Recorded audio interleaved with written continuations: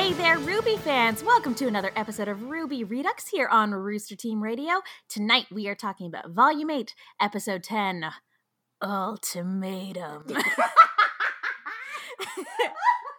As you can hear, I'm certainly not alone, so let me go ahead and introduce my fantastic co-host. Joining us tonight is the wonderful Katie Cullen. What was that?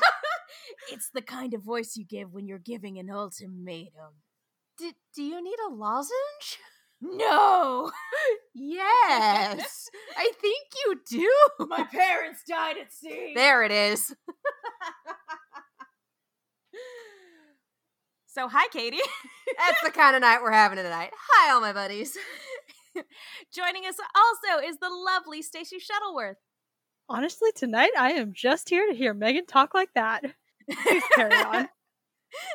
Swear to me. No. And we've also, it's been a while, but guys, we have a special treat. Joining us once again is the internet's own Mark B. Donica. Where the hell did you pull my parents died at sea? Like, I want to know. Oh God, I had like a bit and then like a backup bit and then like a backup bit that I was gonna do, but you for goodness sake just wiped all of that from any. My parents died at sea. Like yeah, no, Stacey, I'm with you. You know what? We have a new written podcast that we're going to be doing, and it's the story of the naval exploits of Megan's parents. Oh my God. Oh no. There is an explanation for this. Do you want to hear it? I think for the sake, like, I think we should press on and leave the audience wanting more, and maybe we do a subsequent. But yes, thank you for that wonderful introduction, and thank you everybody for your support. I just wanted to put it out there. I know that we did an episode where I was like, you know what, we're gonna take mental health breaks, and then I wasn't on the show for 3 months. But I just want to let everybody know that I got a gig that carried over from the end of last year into very recently, which has finished for now. So and I really wanted to focus on that. So I want to thank everybody and thank everybody here for keeping the show going, and you know, all of that goodness, teamwork, and all that. And thank you to all of the listeners who were like, oh, I hope you're okay. Yeah, I was fine. It was work, and I had to focus on work. But I'm very happy to be back, and I also wanted to put over the Welcome to Vale episode that we put out for Valentine's Day. I know it's way past Valentine's Day now, but if you are a new listener or you subscribe just to Ruby Redux, please make sure to go back and listen to all of the other stuff that we do on this channel, including Welcome to Vale, which is our fan fiction audio podcast series that sort of mixes the style of Welcome to Night Vale and Ruby. We did our version of a fairy tale with the tale of Sir Valentino, or the tale of Sir Vincent. Whoops. Anyway, you could probably figure it out. We put it out on Valentine's Day, blah, blah, blah, blah, blah.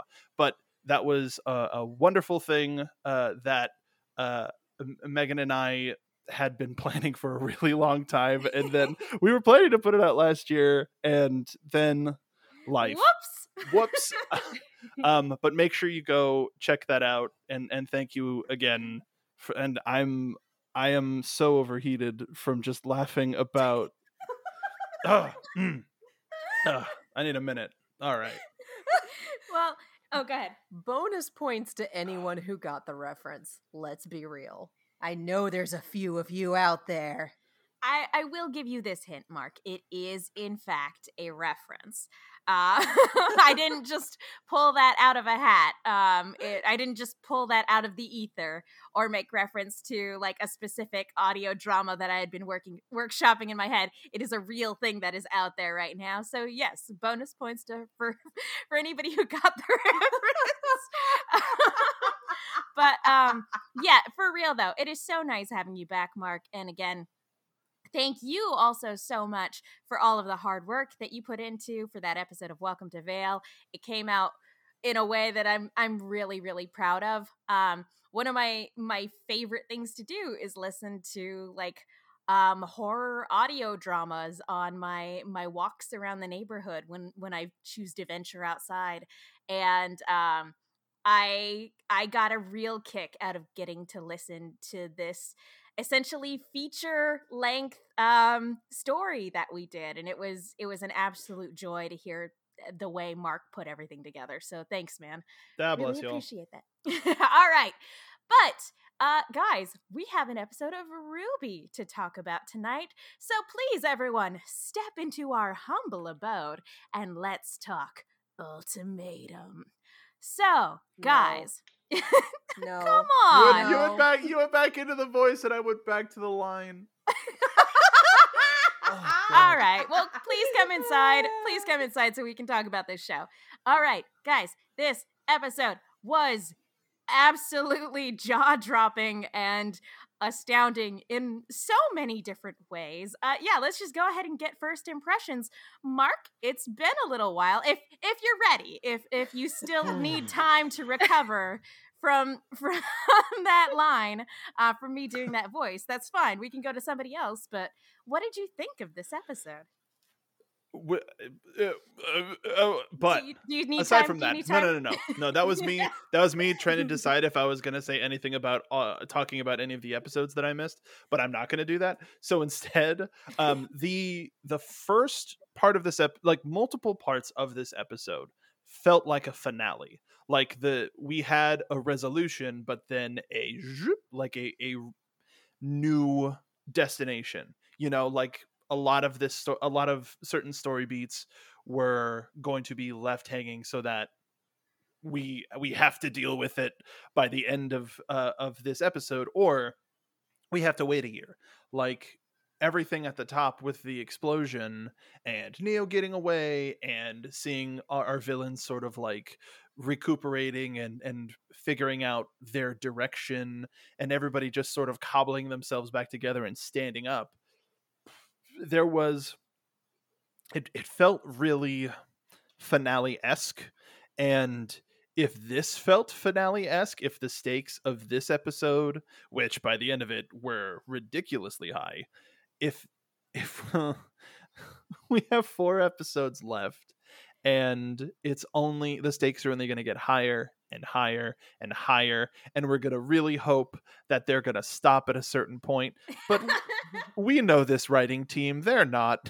They're going to keep going and keep going to fulfill sort of the expectations that have been built upon. And this show is, we thought, you know, we know that there are certain level, like metatextually, we know that this show has some more legs. We have more places to go. We have more relics to get. So seeing Salem with a full-out assault on one of our major cities, despite, you know, that metatextual thing of, oh, we have more places to go, the feeling of, this could be it.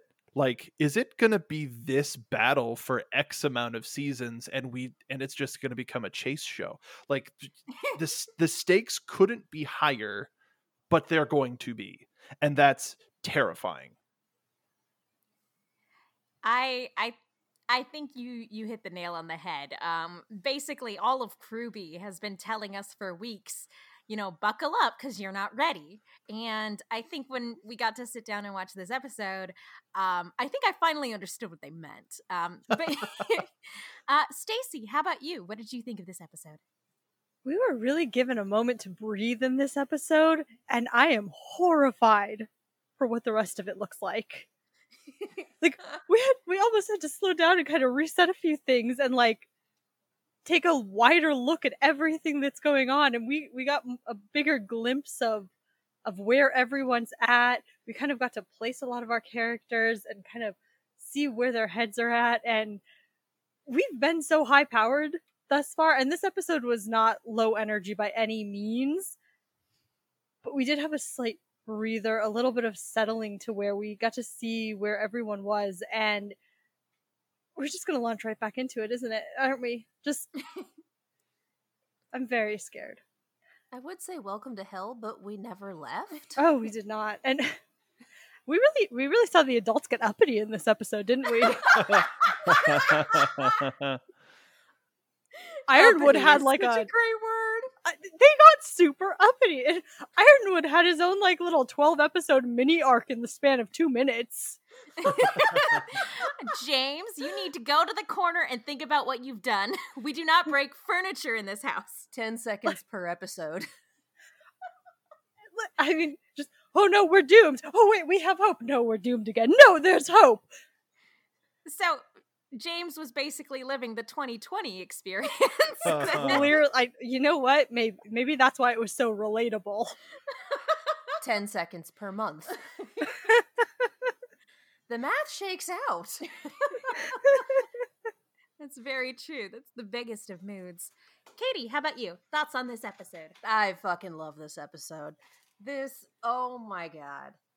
Stacy's absolutely right in that we got a little bit of time to breathe in terms of peaks and valleys and intensity. This was a valley, but it's one of those little tiny ones before things keep getting even worse. And I, for one, am looking forward to Kruby taking the next 4 episodes to just destroy us. I tried to come up with a wrestling description, and I don't know wrestling well enough to do any of that, but it's about to be even worse. And we have hit the Tin Man threatens to commit genocide unless Little Red Riding Hood hands over Pinocchio. And I need to look up the credit for the person who wrote that, because that is a Tumblr post that I'm quoting. But Katie, might I interest you in Once Upon a Time? No, actually. Because it only gets weirder. I watched Once Upon a Time for 2.5 seasons, so the I'm answer so to that sorry. is no, actually. Yeah, no, Not at all. I don't remember where I fell off, but oh, Boise. It didn't take long for me. Yeah, right. It was not a long stay there. It had been, I thought the yeah. first season was okay. It was, and then they kept going. They made a Tron reference, and I lost my mind, and I stayed on for like another season and a half to be like, "You gonna fulfill this?" Mark. The answer was no. The reference was a lunchbox.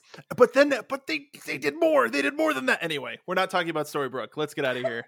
Then you stuck around a lot longer than I did, because all I saw was the lunchbox, and believe me, that thing was impossible to find on eBay. I looked.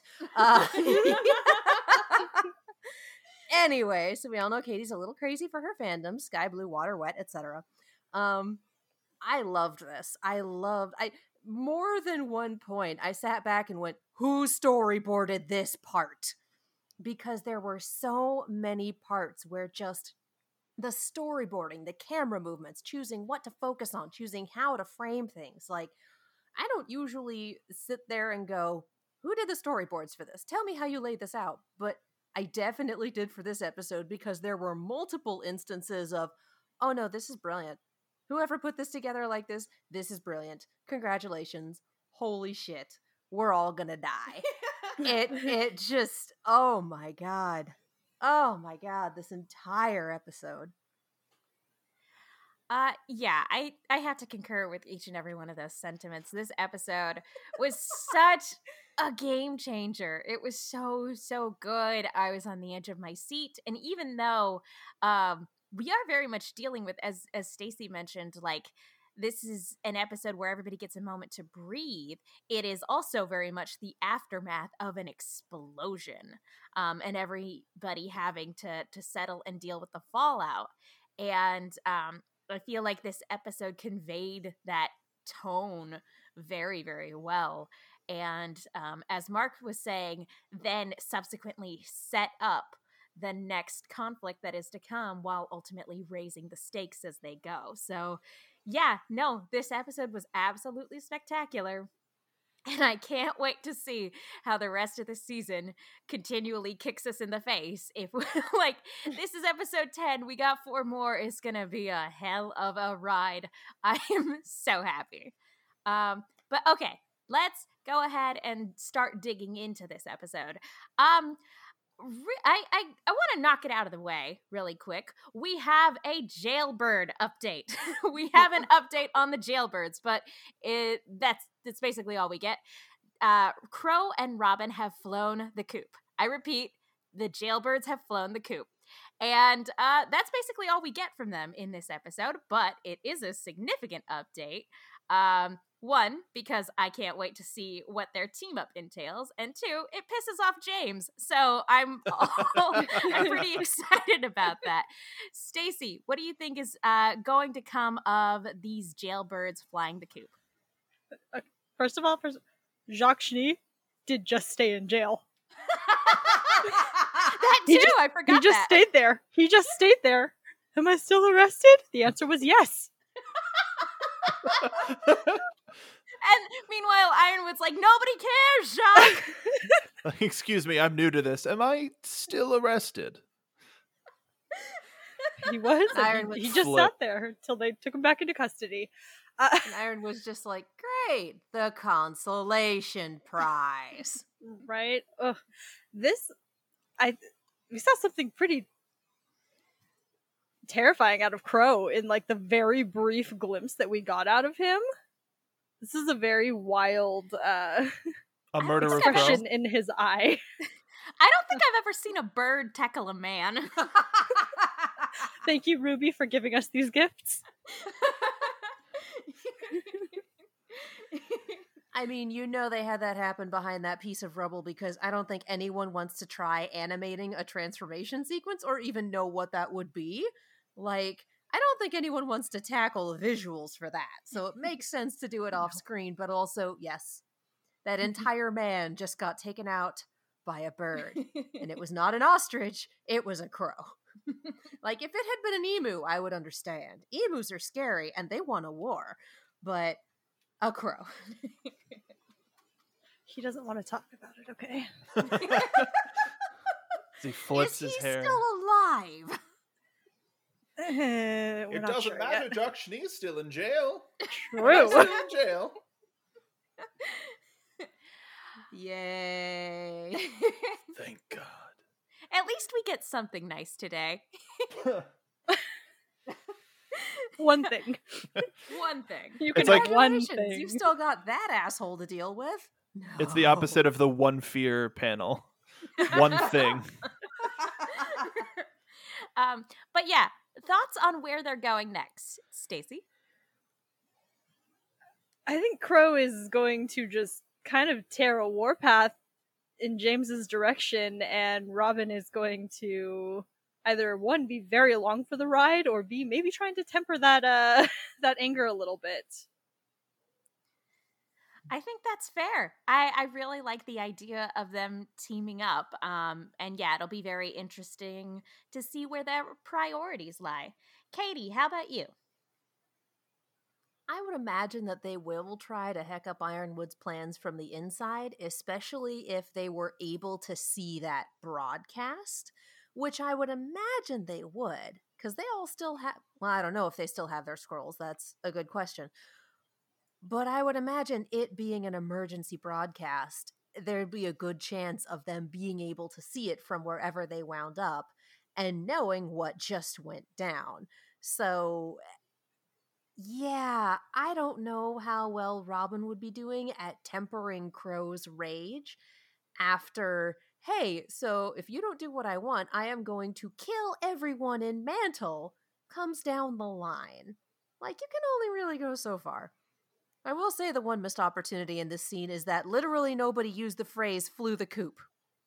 They didn't say it, and they should have. I think the if one thing where I was like, God damn it. if the guards weren't like about to be reprimanded, I think they might have Eviscerated by Ironwood's Yeah. stony glare, yeah. eviscerated. I feel like that pun was on the tip of Winter's tongue, and she just had to Nope. reel it in. Not the She time. read the room. Not the time. I don't have to be Ren to know that this is a bad idea. So yeah, Mark, what do you think? I had a similar thought of like, what if they saw the broadcast? What are they going to do?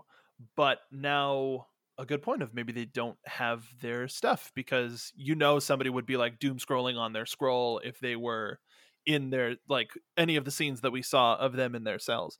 But aside from that, I think Robin is going to convince Crow I think if anything, we might have a scene where they talk about it, where one wants to go one way, one wants to go the other, and the audience isn't going to know until they boom show up. So I honestly think they're going to show up in Mantle first. I think that Crow is going to table the revenge because he trusts the girls and he trusts the whole team. Because I wonder if that would lead to a between the Aesops and the Happy Huntresses. That's a fight that we still really haven't seen like go all out, and we know that Team Ruby can beat the Aesops. So I think that's going to happen in Mantle ultimately, and Crow is going to be there. My question is, could the Huntresses beat the Aesops plus Winter? I feel like she's Winter's a not big going. deciding factor. Winter is not going. Legit. You saw the fear in her eyes. Oh my god. Oh my god. And you know, James, we're not even at that scene. There's so much to unpack from that scene of how far off James has gone, and we will get there. Yeah. I'm not gonna lie. I wanted to talk about this moment at the top of the show so that we could talk about other things in the episode, because I know if we talk strictly about the Aesop storyline, it's gonna be like an hour in before we get to our iTunes read. But I mean, we could just go into the Aesop storyline. Like, what do you guys feel like? Where's your heart drawing you to? Despair. I mean, let's be real.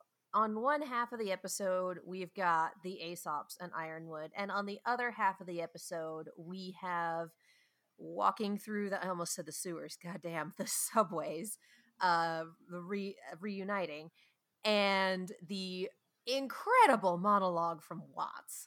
So I figure we've got about an equal amount of content on either side, and we're already here talking about James's leap off the slippery slope. So let's just do it. All right. Well, as James is receiving all this news, before he can check in with the Aesops, that's when the explosion happens. The explosion of Ozpin's magic inside of Monstra.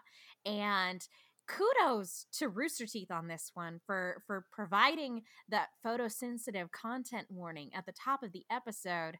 I feel like a lot more people should do that when there's photosensitive material in their content. So it was really nice to see Rooster Teeth do that. I always really appreciate content warnings like that. Even though it doesn't bother me, I'm glad that it's there for the people who do need it. So again, kudos, Rooster Teeth. Keep doing that thing. Keep doing that thing you do. Yee. But this explosion is absolutely massive, and I don't know why at the end of the last episode I didn't think it was going to be as impactful,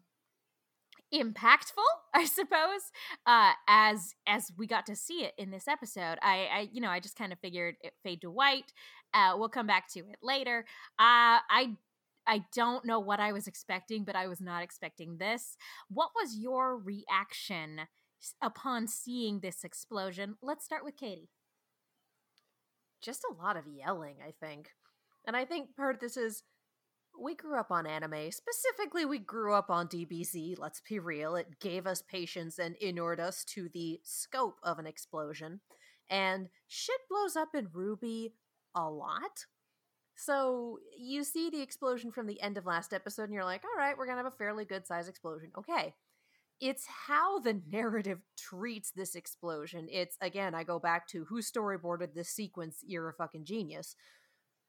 The camera angles, the lighting, just everything we see where the narrative just kind of Will Smiths at the explosion and goes, this takes some emphasis. Let's give this the emphasis that it deserves to really make the audience understand that, yeah, no, this is a big thing that just happened.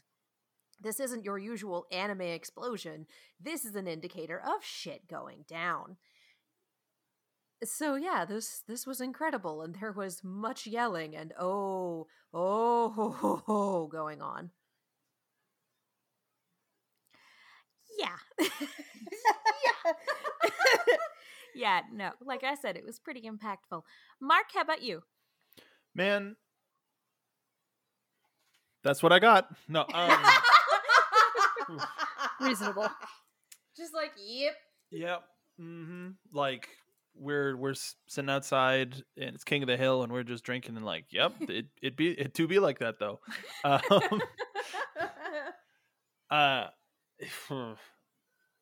really It's okay to be like, it left me speechless. where to start? Come back to me because I'm still like like I even have notes and I'm like, what? Where am I? Stacy, what was your reaction upon seeing this explosion? It was magnificent. Mm. It was really, I mean, yeah, as Katie said, from a storyboarding perspective, seeing the multiple perspectives, seeing how it showed up to all of our characters who are in different locations, how it affected all of them differently, yet in a very similar kind of manner. And it really answered my question, because the last episode, at the end of the last episode, I was just sitting there going, what happened? What's going to happen? What did that do? What did he do? What are they doing? And then this came on screen and I was like, oh, that makes sense. And it was a very satisfying resolution to all of that energy from that previous fight. And then I had to reckon with the huge fear of, oh no, Oscar and Oz just had a huge conversation about how using his magic brought them closer together. Is Oscar okay? Yeah. So, glad for the reassurance later in the episode that this was, the built-up kinetic energy exploding in a very, very magnificent manner. Yeah, it was positively gorgeous. Mark, we're circling back to you. Hi, I'm back. So I realized why I have nothing to say because I already said it in my recap of this felt like a season finale. Like this felt like we had this big climactic event and everything going on. So I just echo those sentiments and everybody else's that have already been said. What do you think, Megan? We want to know what you think, please. I thought it was positively shocking. Like I said, I was not expecting it in the slightest. And outside of that, it was beautiful. It was beautifully animated. This episode, as a whole, had some of RWBY's, I think, most artistic moments in it. And I think this explosion and the sequence of not only the colors of the explosion, but the immediate, silhouetted appearance of Winter and the Aesops right after it exploded, being pushed back from the blast, and then just the continual falling ash, in the subsequent scene. It was just and monstrous decaying form. It was absolutely spectacular. And I struggle to think of an opening of an episode of RWBY that felt more impactful. This episode just absolutely kicked me in the face. And I couldn't wait for it to do it again. Can I just say that I love that when we look back at Monstra, it's not the whole thing obliterated, and that though a bunch of the flesh is gone, we have these whale bones still with viscera on them standing up. I love it. I love it so much. It's so fucked up. I love it. Yeah, it's just one of those things where clearly so much hard work and effort went into creating these visuals and putting this moment together. It was chef kiss. It was beautiful. But yeah, in the wake of this explosion, though, all pretty much, not all the Grimm, because you can still see some of them flying around in the background, but a a good chunk of the Grimm in the area are knocked. I don't know if it like disintegrated them, but it seemed to have obliterated a good chunk of the Grimm in the immediate area, and which is great because that that was definitely an immediate problem, and it makes me wonder about whether or not the apathy actually ended up in the tunnels. But we'll cross that bridge when we get to it. But let's start with the immediate aftermath with the Aesops, because they had the payload, they were making the charge, and this explosion happened before they were able to even get close. And Marrow seems to be the one to put it together first. The kids that they sent in to retrieve Oscar were still inside when that explosion happened, and not seeing them in the immediate vicinity, like the assumption is kind of that Jean, Ren, and Yang and Oscar didn't necessarily make it out. That's not something that they're able to confirm one way or another, because they get called back to base by Ironwood. There is a quick moment here that I do want to touch on a little bit, only because I missed it the first time I was watching the episode. Winter looks like she wants to comfort Marrow, as he's the one that put that together, but distinctly doesn't. But then there's also this moment where Vine places his hand on Elm's shoulder to like in a moment that looked like he was reaching out in like a moment of camaraderie, and she very pointedly knocks his hand away. Like I said, I missed it the first time around, but upon seeing it this second time, I was just like, oh boy, yeah, no, all of the Aesops are on very, very different pages, and I just let's take a temperature check on the Aesops after this episode. Where do we all think they're all currently at? Because right now, Harriet still seems to be very much in revenge mode. Marrow and Winter seem like they could turn at the drop of a hat. And Elm and Vine are still kind of question marks, but they also don't seem to be all that motivated to change. So, having seen this episode, what's everybody's take on where the Aesops are currently at? Let's go ahead and start with Mark. Man, there I am again with that same concept, but I think because of where Winter is headed, which is going to be nowhere near the battlefield and maybe even in custody with her dad. Oh God, that's going to be an uncomfortable scene.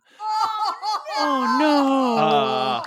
Your lips to Kruby's ears, man. I want it. No, well, so here's the thing. It's already animated, probably.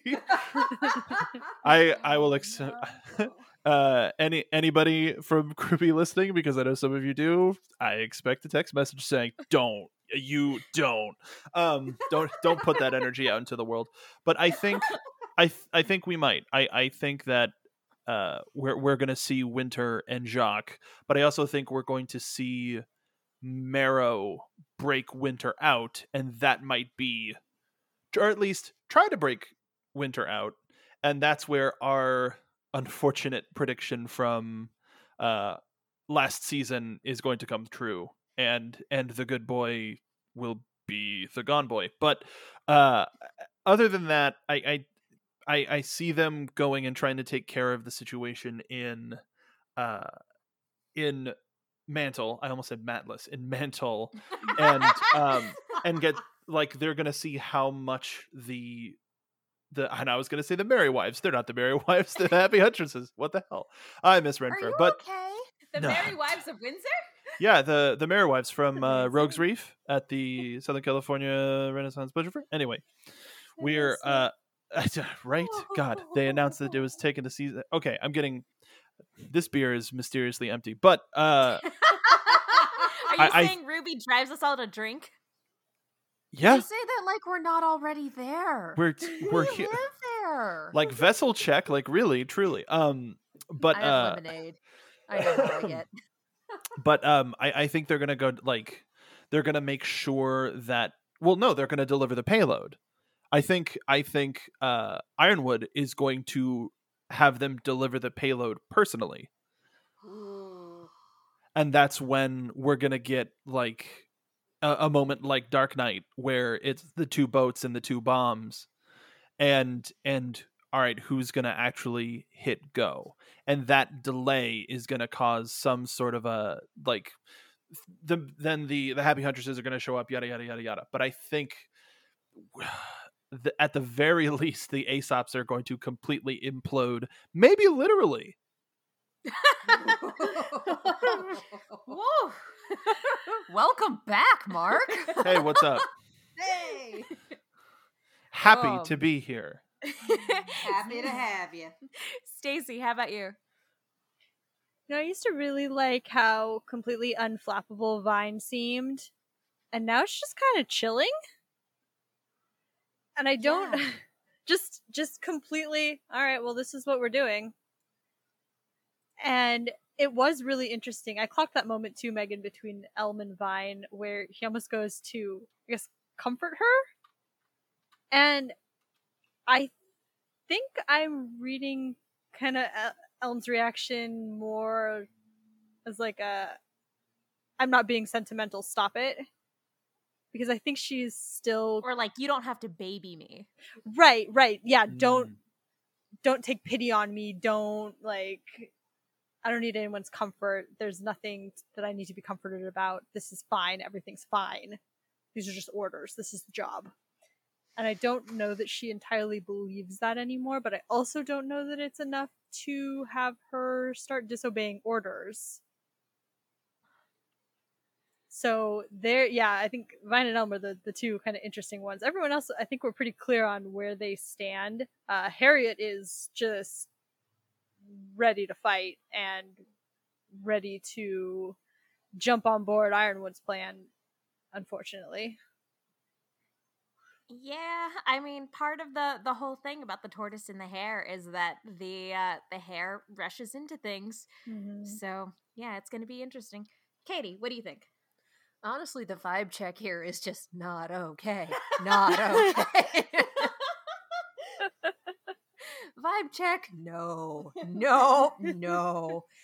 Yeah, honestly, I would not be surprised if Harriet just burns out in some fantastic fashion. She is running on rage and spite right now, and as good a motivator as that can be in the short term, it will completely wreck your shit depending on how long you try to go. And in a situation like this, you can only go for so long before something shows up and hits you in the face. And if y'all are right and it's, hey, Aesops, go deliver the payload to murder a bunch of innocent people that we're supposed to be protecting, that's... I made a comment earlier about Ironwood leaping off the slippery slope, and yeah. Well, I mean... Sorry, on top of that, sending them to detonate it in person.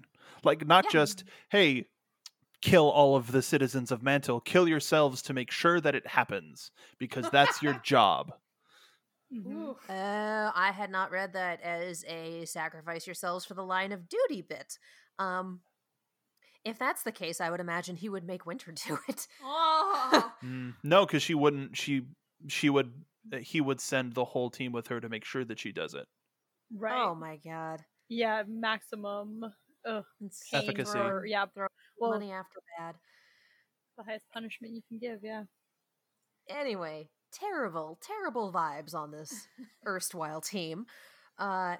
Yeah, I do think that Marrow is going to break. I would not be surprised to see Winter in jail with her dad. I need that now, Mark. How dare you give me this? You're welcome. I need Ruby to give it to me now.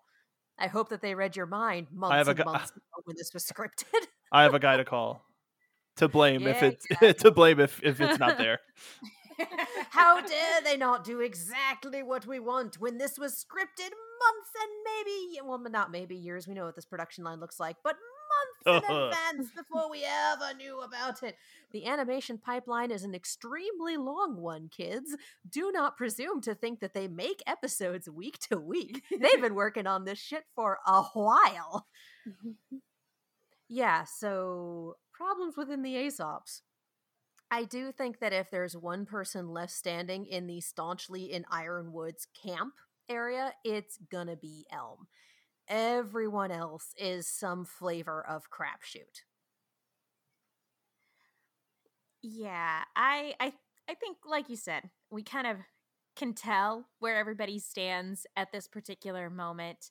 My question is, how much is that going to change given what we find out at the end of the episode? And yeah, whether or not James's decision at the end of the episode pushes any one set of people over the line, if that changes any minds, etc., etc. That being said, let's talk about James because, oh man, like you said, Mark, quite a bit to unpack here. Oh boy. So, It feels a little John Mulaney. Like, now we don't have the time to unpack all of that. But we do, and we're going to do it. we're going to try anyway. So he calls Winter and the Aesops back, and finds out that it wasn't actually the payload going off that destroyed the giant Grim where Salem was at. And so he ultimately realizes, okay, we still have the payload. This is good. This is a good thing. Winter, I'm going to need you to bring me Jean, Ren, and Yang. It's so clear to me now. Why didn't I see it before? I had Crow and I didn't do what was necessary. I won't make that mistake again. All I have to do is use Penny's friends, like lives as leverage, in order to get her to see reason. I cannot believe I did not think of this before. And he puts his hand on her shoulder and she refuses to make eye contact with him. And that's when Harriet decides to be a friggin' narc and rat her out. Not cool, Harriet. But upon learning that he's lost his absolutely last bargaining chip, as he puts it, in terms of being able to manipulate Penny in some regard, since they've lost Watts, he comes completely unhinged. And he full on breaks the table in half, and he comes to the realization when he sees the Schnee Dust Company ships flying down to Mantle, and he makes the erroneous assumption, like, oh, I see, they've all been plotting against me. This has been about Mantle all this time, and never mind, it's just about trying to save lives, as many lives as possible. No, this is all about undermining my authority. And he just goes full cuckoo for Cocoa Pan. I don't know, no, cuckoo for Cocoa Puffs. I don't know what cuckoo for Cocoa Pants is. But yeah, I don't know, but I love it. I was about to comment that I found it really amusing that you could not get through any of these pseudo Ironwood deliveries without laughing, and then you gave us Cuckoo for Cocoa Pants, which I think needs to be the title of this episode. But anyway, and this is the moment that we've been building up to for multiple volumes now, where James has been basically been driven to his absolute brink and is now, unless he's bluffing, which I highly doubt, he has now gone off the deep end and is now willing to actively murder innocent Civilians. people. Yeah, innocent people on a massive scale, because he did shoot a council member at the beginning of this volume, and he tried to kill Oscar at the end of the last volume. So he had already made the decision that killing innocent people was acceptable. But he has not only decided that killing innocent people is acceptable for the greater good, but killing innocent people on a massive scale is okay as long as it gets him what he wants. And that, I think, is, like, there's no going back from a decision like that, from a dissent like that. And, you know, like any true villain, he still thinks what he's doing ultimately is right. And so he has gone full villain, and I don't think there's any coming back from that. But all in all, what did we think as as Stacy put it earlier, he kind of went through an entire character arc just in the span of this one episode, just in terms of his emotional journey. But what did we think of Ironwood's descent into madness in this episode? Let's go ahead and start with Katie. I continue to call it leaping off the slippery slope, and that's not a clever turn of phrase on my part. That is full on TV tropes where it's you can kind of start to see the descent and you can see the path of the descent, and then the person in question, instead of taking the path of the descent, goes, "This moral's empty, yeet," and just throws themselves off.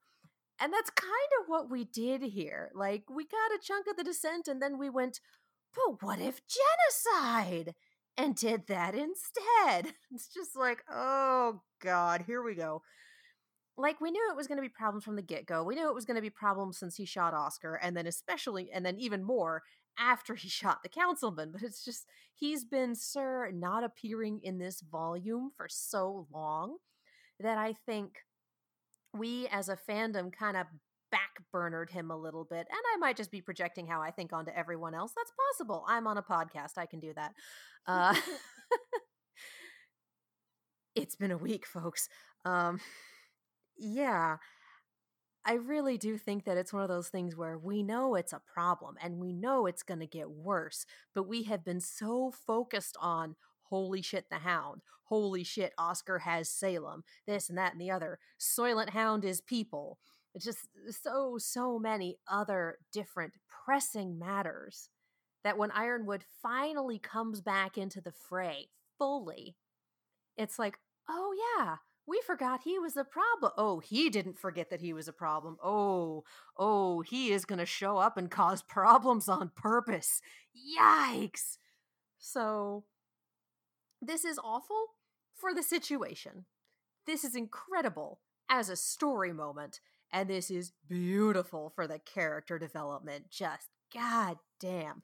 It has been so interesting to see all of Oz's trusted lieutenants just falling apart when push comes to shove. Leo turning on him, Ironwood deciding that he knows best and being completely unwilling to listen to anything else, to the point where multiple, many, an entire city's worth of innocent people is acceptable collateral for him to get what he thinks is the right choice. He is beyond listening to anyone else at this point. So it's one of those, I'm the sane person. They're all crazy. No, it's the children who are wrong. It's that. Am I so out of touch for wanting to bomb an entire city? No, it's the children who are wrong. We're at that point. That's not a good point to be at, but that's where we are. I love this. I will be amazed if he survives this arc. Not necessarily this volume, because we know that 8 will feed into 9, and we're kind of getting a 3-parter here. But this arc, I will be amazed if he makes it out the other side intact. Stacy, how about you? I like what Katie said about kind of how we kind of put Ironwood on the back burner a little bit. I think we kind of scrubbed up some of his past actions, and we're kind of sitting at that point where, look, Ironwood just needs a teddy bear, a cup of hot cocoa, some therapy, and everything will be okay. Yeah, that's not going to do it anymore. He bent those knees and launched himself off the slope. And gosh, just the way he acts and like bad decisions and affinity for genocide aside, we see the way what else? He has an affinity for genocide now. But the way he treats the people in his life that were once close to him. And we see it with how he treats Penny, and we see it with how he treats Winter. The moment when he shifts, that absolute, just the coldness when he lifts his hand off of Winter's shoulder and just completely, that's it. She has been cut off from his trust. And he treats these people that he, once championed, once was going to save the world with as And mere he actively tools. protected too. Yes, and now we've seen them demolished to just tools in his eyes. Penny, I mean, if Penny doesn't show up and open the vault, either Watts is incompetent or he betrayed us. He doesn't even consider Penny being a person. Penny having friends looking out for her, having someone to protect her, even though he was once one of her protectors. It's all mechanics and plans and black and white things working out the way he thinks that they absolutely should. And he is absolutely right, and there is no room for argument or opinions in this world. Yeah, it's really unnerving. Like, especially that moment you were talking about, that shift. Whew, chills. Mm-hmm. Absolute chills. And here's what's fun about that. And by fun, I mean absolutely awful. She grew up in a home with an abusive father, trying so hard to please someone who will never be pleased, and knowing that shift when you fall out of their favor. Yeah. Mm-hmm. Yeah. Crystal clear. Yeah, no question there. Just those flashbacks of, oh, this is why I left home, and it's happening again. Oh. Yeah, this scene is heartbreaking on a number of levels. Mark, how about you? What did you think of James's just ultimately downward spiral? Ironwood with his dramatic ass, Mr. Cellophane ass, you'll be back ass, despot ass bullshit. Like, what the fuck? Couldn't have said it better myself. Wow! There it is. Look, y'all, I had, like, yes and, but I had to get that out there. Tell us how you really feel. See, Mark, the musical number that came to my mind looking at Ironwood at the start of this episode was actually Stars, not Mr. Cellophane, but I like your take on it. This dramatic ass spotlight like he's on fucking Broadway. Come on.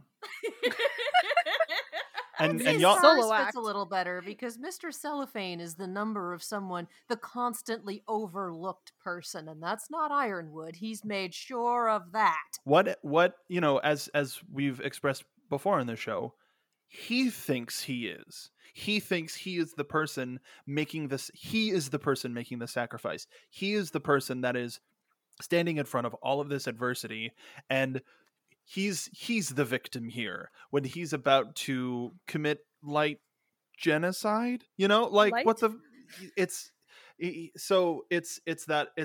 I put that in that. I wrote that down, by the way, but I put that in there as the one side of the coin is how he sees himself, and the other side of the coin of I will kill all your friends and family to remind you of my love. Like, yeah, like that. So it's that dichotomy of the man and the machine. But like yes and to all of the everything that you put so much more eloquently than I did. I mean, like I said, we've been building up to this moment for a good long while now, and I've always I have so many mixed feelings about this because I liked Ironwood as a character from the moment he was introduced, and I have a real affinity for heroes and villains alike who are that lawful alignment. And so I very much had an affinity for Ironwood since, from the get-go, and getting him reintroduced into the show was a real treat, and getting him to seeing him be a mentor figure to Team Ruby and Team everybody else, and having him promote them to Huntsman, there were so many good things that I loved about this character, and it breaks my heart that we've gotten to this point. But at the same time, I was really sympathetic to him for a long time because of that affinity. But I can't I can't feel bad for him anymore. He's made his choice, and now I'm like, well, damn. It was good while it lasted, James. It was good while it lasted. I mean, given the Javert parallels that you've made, if he doesn't die by falling off of a high place into a river, I will honestly be a little upset. And like you mentioned, getting being you mentioned, you know, there was the change that we saw, but there are a couple of lines at least where he sounds like he did when we first met him, and it allowed us to make an emotional connection with how we did feel about him, and we had to confront that internally because of what he was actually doing, which makes you reconsider everything. You have to reconsider, well, what was he thinking the moments when we were on his side? What was he thinking in the moments that we thought that we were on his side? So it similarly to the revelation that we touched on of what Ozpin's Cane does, it sort of recontextualizes stuff early on in the series that was set up for an eventual payoff. Yeah, I would agree. And even though I'm like heartbroken at this development, at the same time, like just because I'm sad that one of my go-to favorite characters is now a villain, like here's the thing, guys. That's okay. That's not like bad writing at all. There are some, I don't know, I feel like there are some people who are like, "Oh, if a character doesn't do the thing that I wanted them to do, then like that means that the show is bad now." And it's like, no, guys, if you just because you're projecting what you want to happen onto a thing, that doesn't mean that that's what's best for the story. Like, I think by the time this volume, or at least this particular arc of RWBY is all said and done, I think we're going to be able to step back and look at Ironwood's entire character arc and be like, yeah, that was good. It's probably going to have a tragic end, but mwah, excellent job. Even if it makes us sad, because that's how writing works sometimes. But it's still a lot. It's still a lot, man. Okay, I think on that note, is there anything else we wanted to touch on regarding James and his descent into full villainy, or Winter and the Aesops? Anything else we wanted to touch on? I don't think we really addressed the fact that he was shooting down ships that were meant to go help people, and thank goodness we maintained that those were unmanned. Okay, they were. Thank God. Jesus. Yes. Yeah, because they'd made a point of that. Was it 2 episodes ago? It was talking about how all they needed was Jacques' computer, and Whitley could put in the programming for the autopilots, essentially for the drones, to fly them down, pick people up, and fly back up. So they got shot out of the sky while they had robots in them, but not people, which is still not a good thing, but not nearly as bad as it could have been. So, yeah, it's still a terrible spectacle, but at least we didn't lose a bunch of pilots, too. Yikes. Well, it might not be great either, just given the call from May. Like, those were shot out of the sky. It's entirely possible that they landed right on top of the settlement in the Mantle crater. Oh, yeah, absolutely. Yeah, hence the get to the mines bit, but still. Yikes. It's a yikes as opposed to a yikes. I don't know, it still feels like a pretty big yikes. Stacy, how about you? Any final thoughts? Congrats on not being quite as absolutely horrific as you could have been, but you came pretty close still. I mean, he still knew those were going to save people. He wasn't like, oh no, it's an unknown threat. We don't know what they're trying to do. He knew what they were trying to do. He was just being rude as hell, making terrible decisions. It's been about Mantle the whole time. But also, like, don't blame me. I've been in jail the whole time. Okay. Oh man, that's delightful.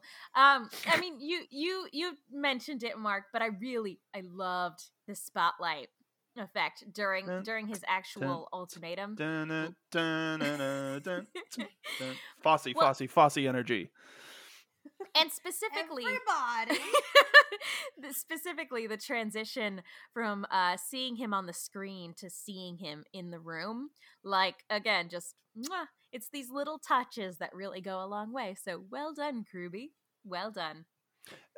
I mean, I can't not keep going back to it, because even though he was a general, he had to have taken in school some sort of art. He probably took theater and found a passion for musical theater, and like had no way to express it, but he finally found his way as a sociopathic genocidal maniac, God willing. Isn't that always how it is? Are you implying that James is a bit of a drama queen? I'm implying that he's a theater kid. No, I'm implying that he probably played Frankenfurter in goddamn college. Look, he has been waiting to use that lighting arrangement with the dramatic spotlight for years, okay? Oh, yeah. Give him that. It was in his contract, and he was just like, you know what? If this school's going down, I'm going to use these lights. No one else is using them sufficiently. It's up to me. And in case anyone's like, wait a minute, military academies don't have a theater. Yes, they do. Military academies absolutely have theater programs. I should know. I've been to their performances. I mean, could all of this have been avoided if they just put on a show? Musicals can save the day. This all could have been avoided if Salem had gotten some goddamn grief counseling. Let's be real. This could have been avoided at so many turns. Most of them start with her. So the answer is probably yes, but also she guaranteed that we went way too far for that. All I want now, all I want the rest of this podcast to be is a fan cast for what musical would Ironwood take top billing in? What character would he play? I already named it. I already named my pick. Stacy, how about you? What musical is he starring in, and who's he playing? He's playing Javert. Yes!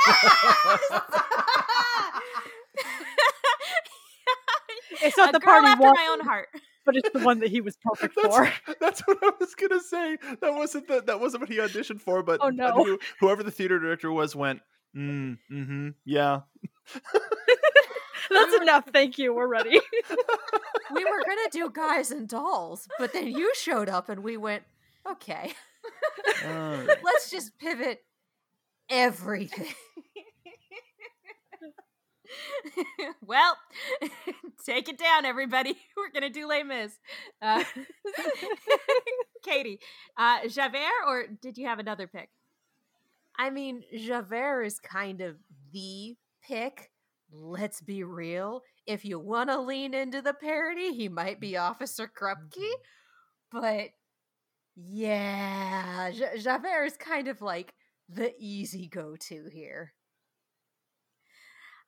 What can I say? I have a type. Yeah.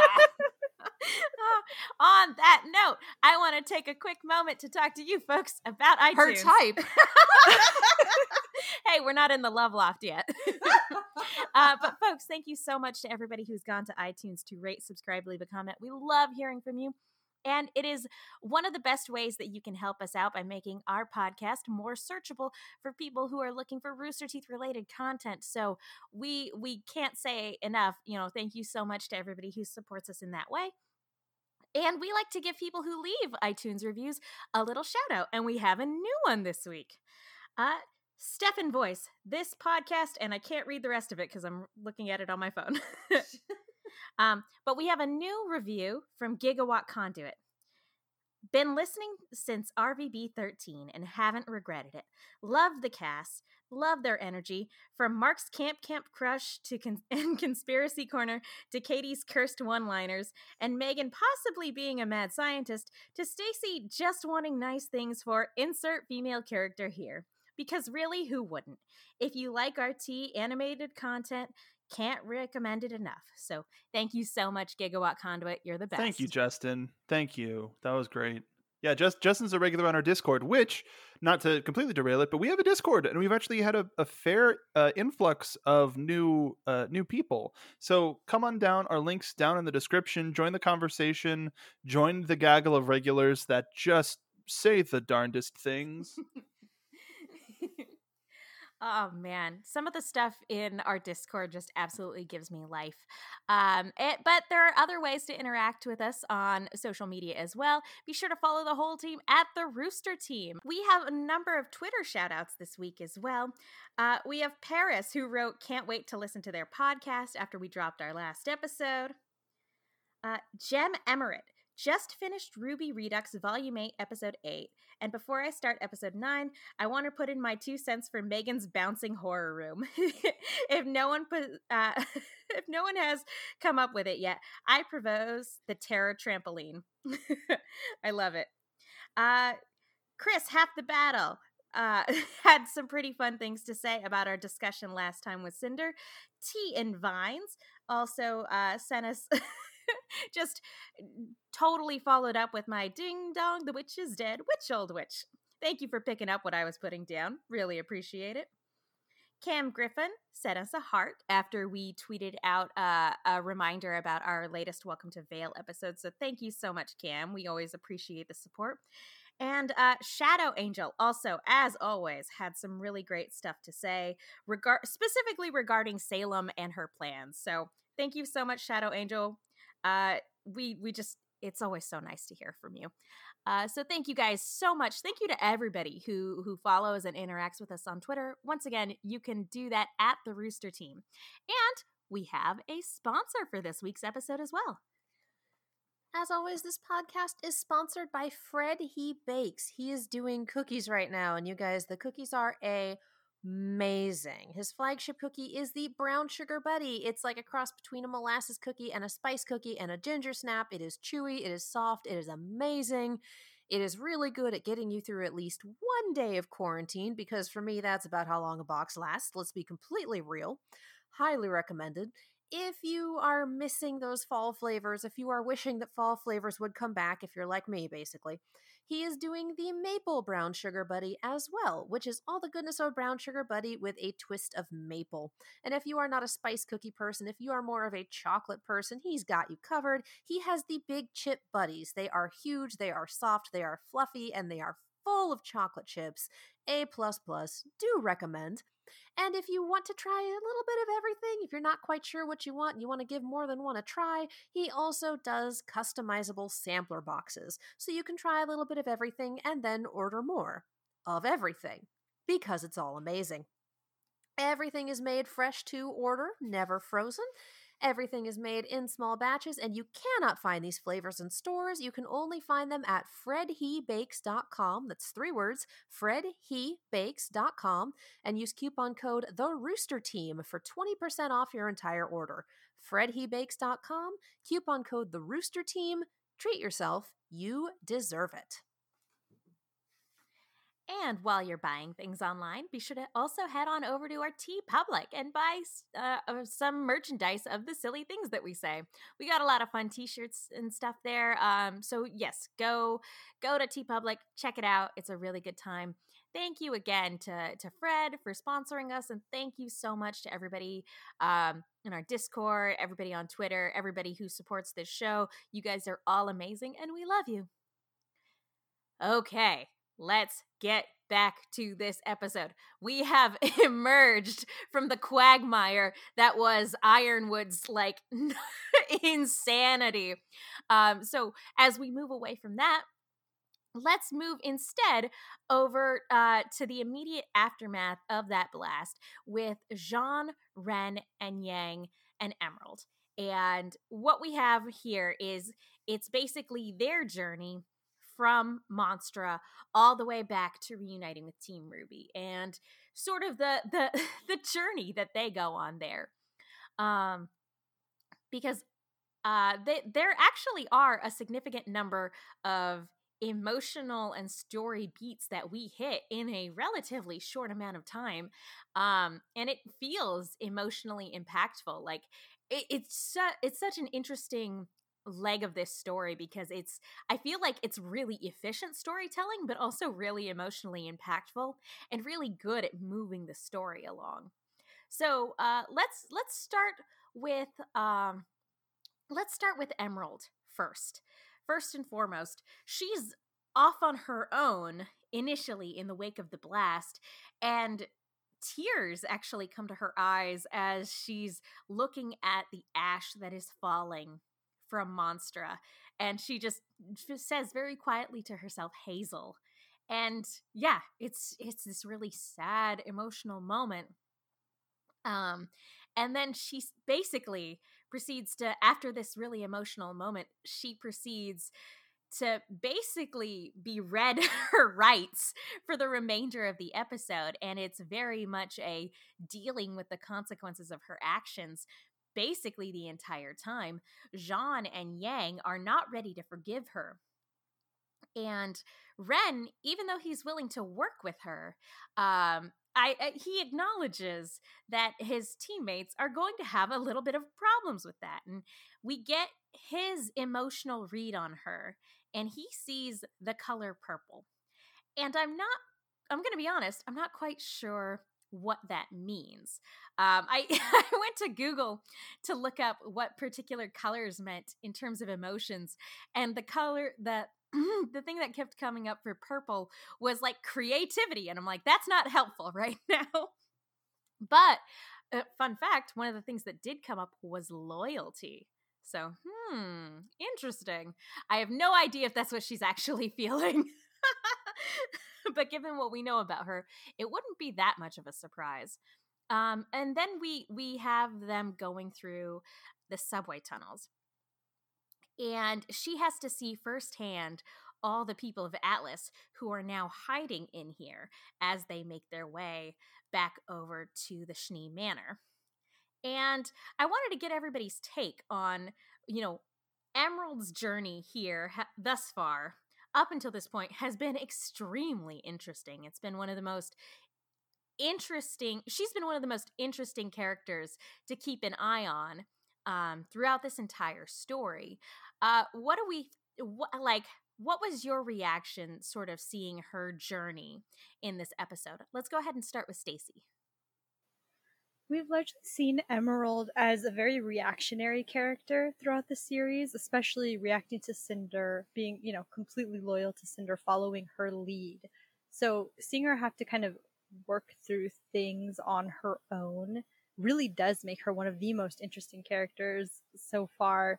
Very morally gray. We're still questioning things. We're not 100% with her necessarily, but she's definitely going on a journey.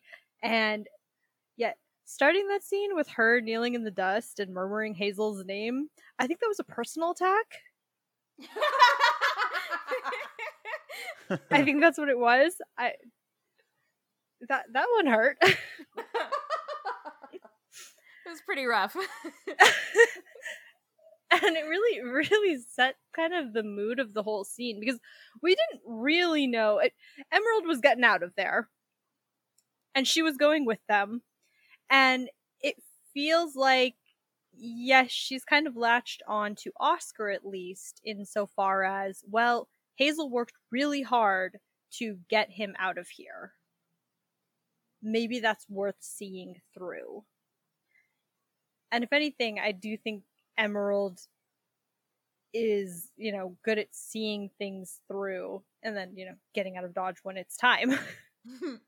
She does also have a good eye for that. And, we're going through the tunnels, and the entire team is basically, kind of leaving her off in the background. She's standing there with her hands up, and Emerald's semblance, I feel like, would make it really easy for her, all of her protesting. We should just go our separate ways. We should just go our separate ways. Quit. I was just kind of waiting for her to just go. That's one of her special talents, right? So one would think. The lady doth protest. And here she is standing there. So I think that really also kind of shows where she is in that moment, despite, all of them, with the exception of Ren, being very guarded about her being there. I think that's really insightful. Mark, how about you? What did you think of Emerald's journey in this episode? Stacey, you bring up a very, very good point. And no matter what the mood ring that was shining around her means, it's got to be something of being like settled. Not necessarily settled, but like she wants to be there, in so many words, of she's still figuring herself out, but ultimately she is there to I would assume not to let Hazel's sacrifice be in vain, but also she is some form of scared of everything that she has been around, and we saw it kind of on Mercury's face before he left on the worst possible road trip that any of us could imagine. But with Emerald, I think it's less of her strat of seeing how this all plays out and being more of a, I think I should be with them for a while. I think I want to stay with Dad this weekend. Like, you can't. Dad's gone. Well, Mom's coming back and she's gonna be pissed. Time to go sleep over at the not so friend's house. Yeah, that's what it is. It's like, well, they have an N64, so I think I'm gonna go to the sleepover anyway. They're the neighbors that we pass in the street sometime. It's fine. It's that little girl who always has the eyes of "help me." Let's invite her over for dinner. Mark has turned this into a personal attack again. Man, when you mentioned the personal attack of Hazel, like, yeah. Is this entire volume not a personal attack? Wasn't it a personal attack from episode 1? At the same time, I have a lot of complex feelings that I've been assembling over the past couple of weeks of show that I haven't been able to express. So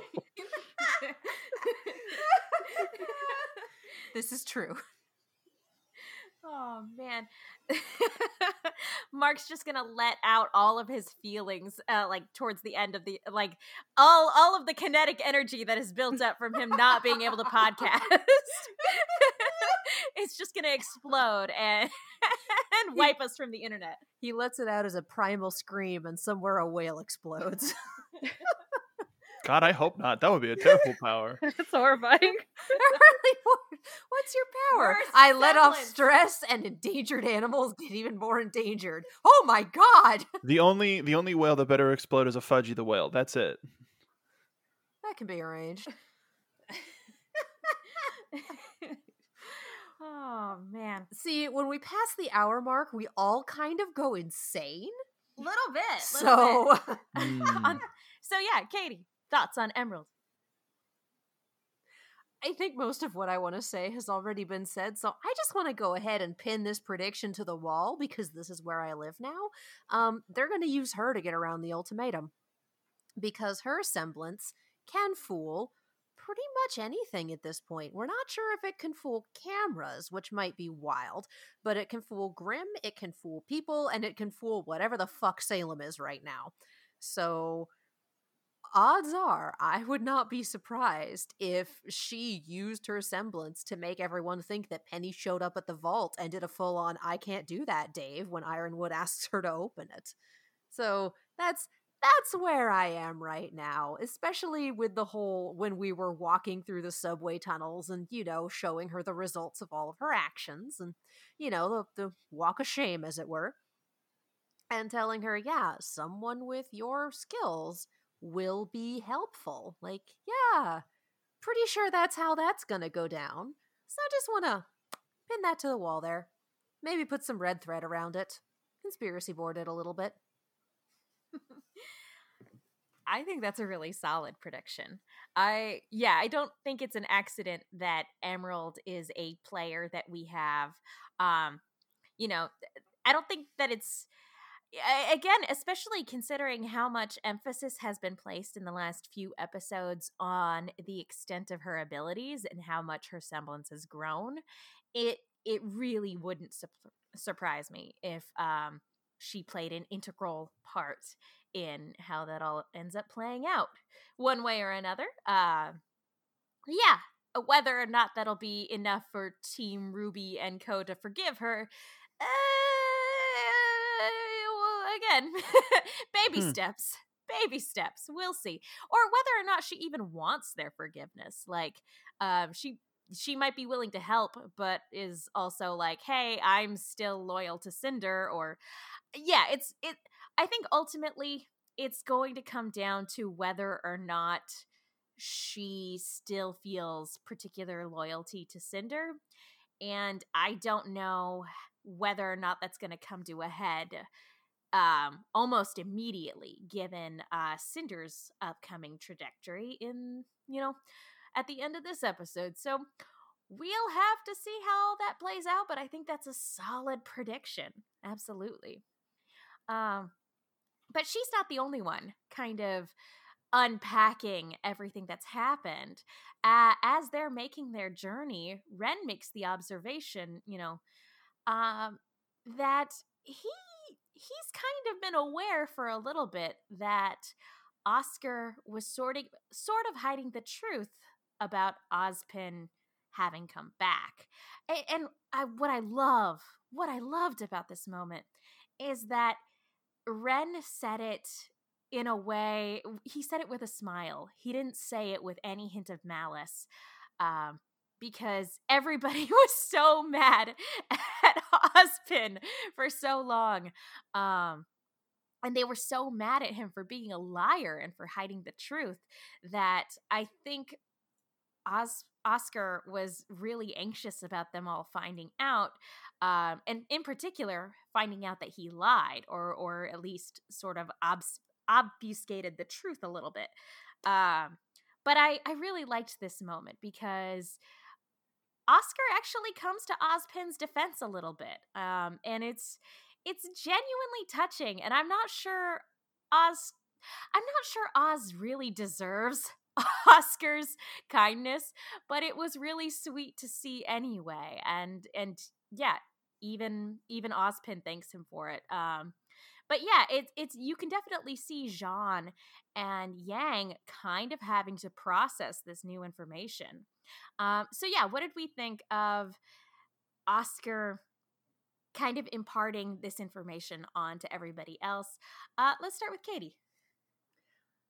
Let's start with nobody deserves Oscar. He is too good for all of us. We do not deserve this good boy, but here he is. I really appreciated the execution for this scene, and like you said, coming from Ren, it's, oh yeah, he's been helping you out, and everyone else like, excuse me, what? What? Yeah, we're past the hour mark, so I'm brain dead, but this was well done, and I appreciated it. Mark, how about you? Same. I mean, there's not too much more to say other than like the only thing that I really pulled from it was learning about the kinetic energy from the staff and the implications of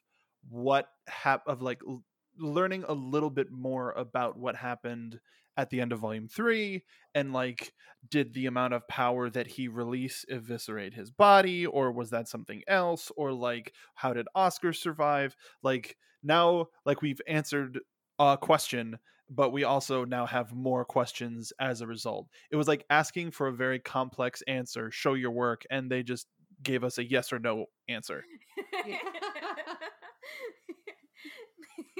That sounds on par for Ozpin, honestly. True. Stacy, how about you? The thing I think that most struck me about both Ren and Oscar in this scene is how far a little bit of trust goes, right? Oscar has been trusted with Oz's cane, with that great power, and in turn, he gives a bit of that kindness back to Ozpin, whether or not he deserves it. But Oscar is a good boy and is nice to people even if they don't deserve it, and we love him for it. But Ren also, Really interesting to see Ren with a lot more confidence now that he doesn't necessarily feel so alone with his emotions anymore. It's like knowing you're terrified, but also knowing that everyone else around you is terrified, and that allows you to be brave. Team Brave Boys. Yeah, and we're seeing Aw. that play out with him. I like that. Yeah, it's getting to see what actually physically see what everybody else is feeling. Yeah, I think is something that allows him to feel comfort, and allows him to kind of like be like, oh, we talked about a temperature check earlier. He can literally do a vibe check with everybody, and can act accordingly from there. It's a hell of a cheat code. It's like he got his upgrade and just immediately found some zen. I mean, it's been nice seeing this development for him. It's been really nice. Okay, so as they make their way through the tunnels, they eventually do make it back to the Schnee Manor, and we get our reunion with Team Ruby. Yang and Ruby are reunited, and it looks like, any thoughts about the sort of fight that they had at the top of the volume, like all of that is forgotten, and they're just happy to see each other. Really cute. Okay, we got that out of the way, and Yang also says hey to Weiss. It's a great friendship hug. It's great. All right, guys, we're running up to the love loft here real quick. We gotta go because there is a huge moment as Yang and Blake get reunited, and it is incredibly sweet. And it's incredibly sweet. It's incredibly tender, and I very much read it as romantic. I was cheering for them to. I was chanting kiss, kiss, kiss. We both were. There's video proof.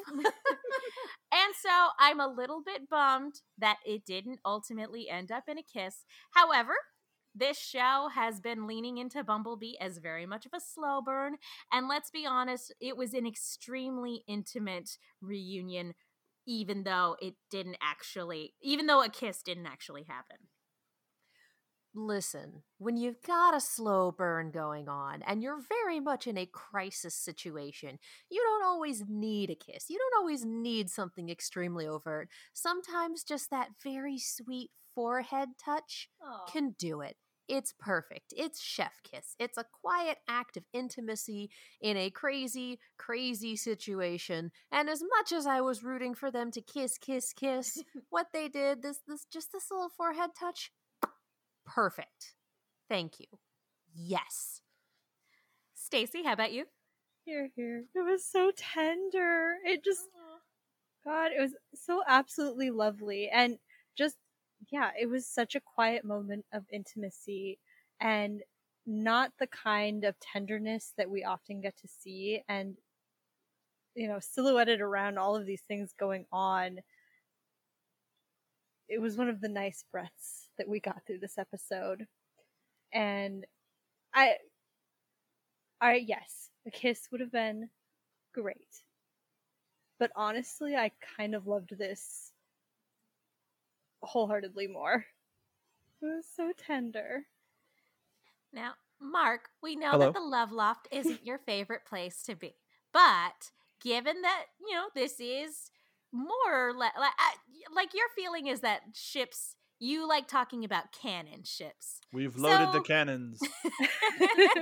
So what was your thought on this particular reunion scene?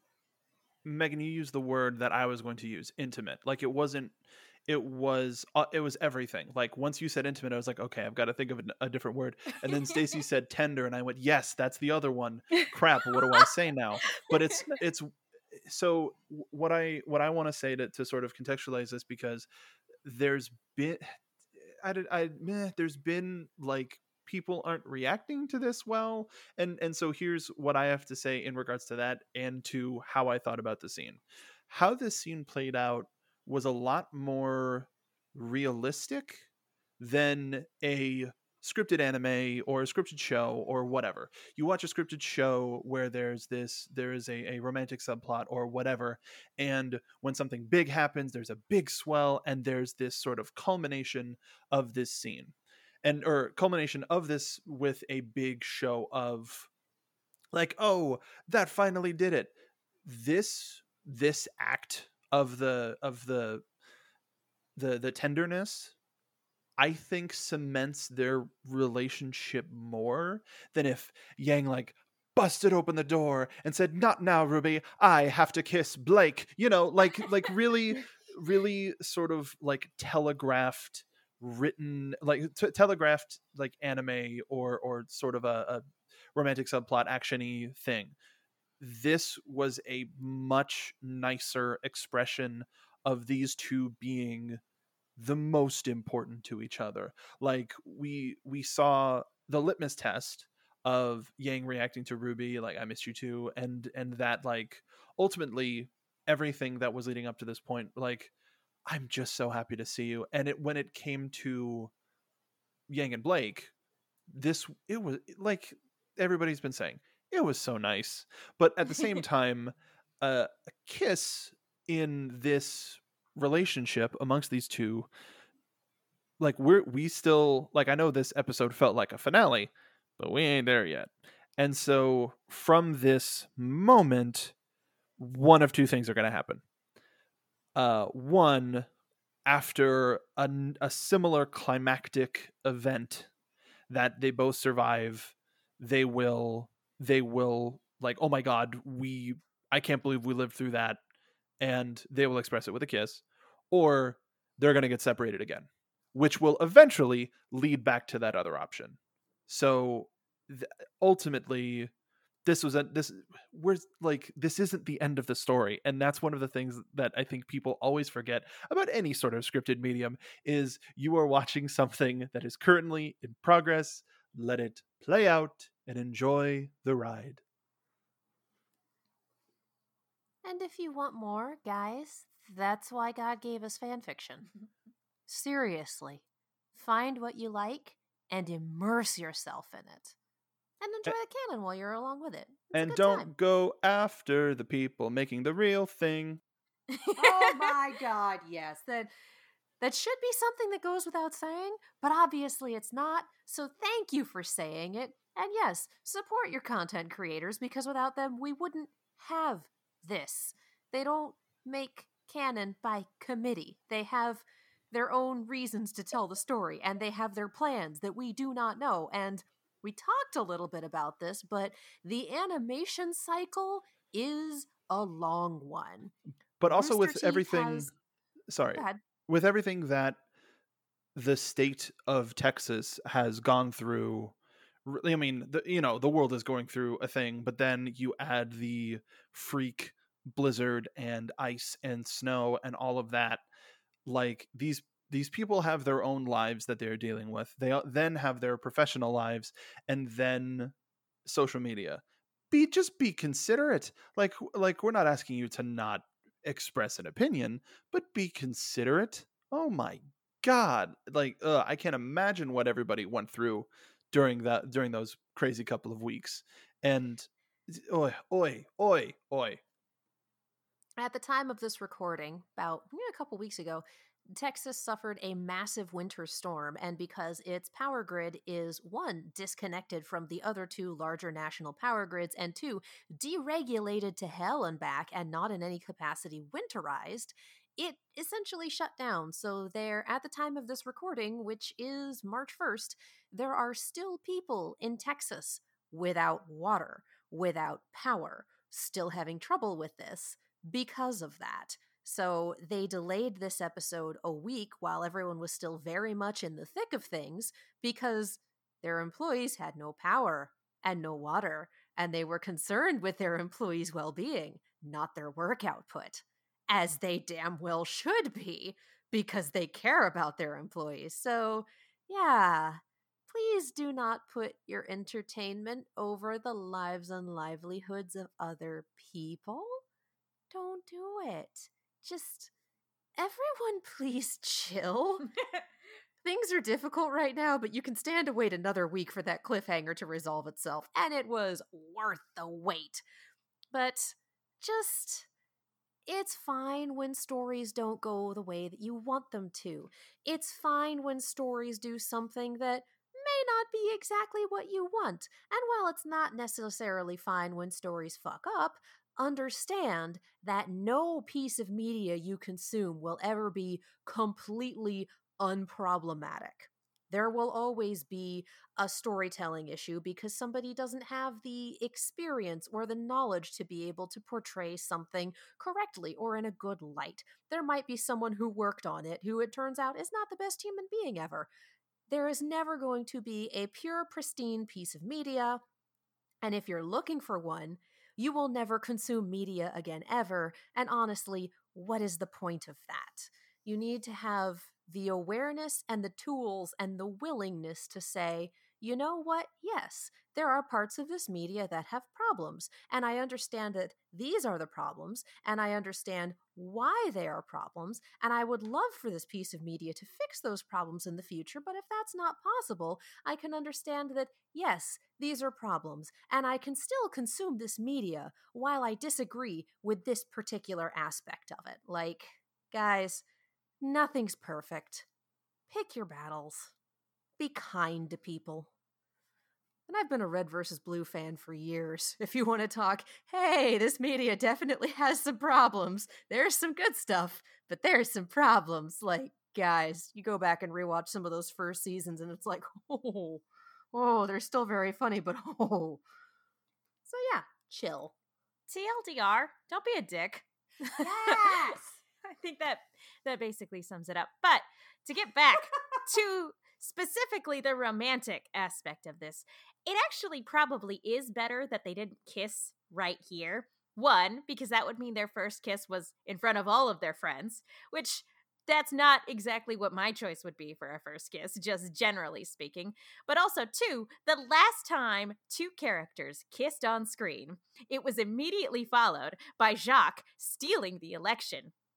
If these two characters had kissed on screen, and then that was immediately followed up with Ironwood making his ultimatum, like, no characters would ever kiss again. Everyone would be like, we're just not allowed to do that anymore.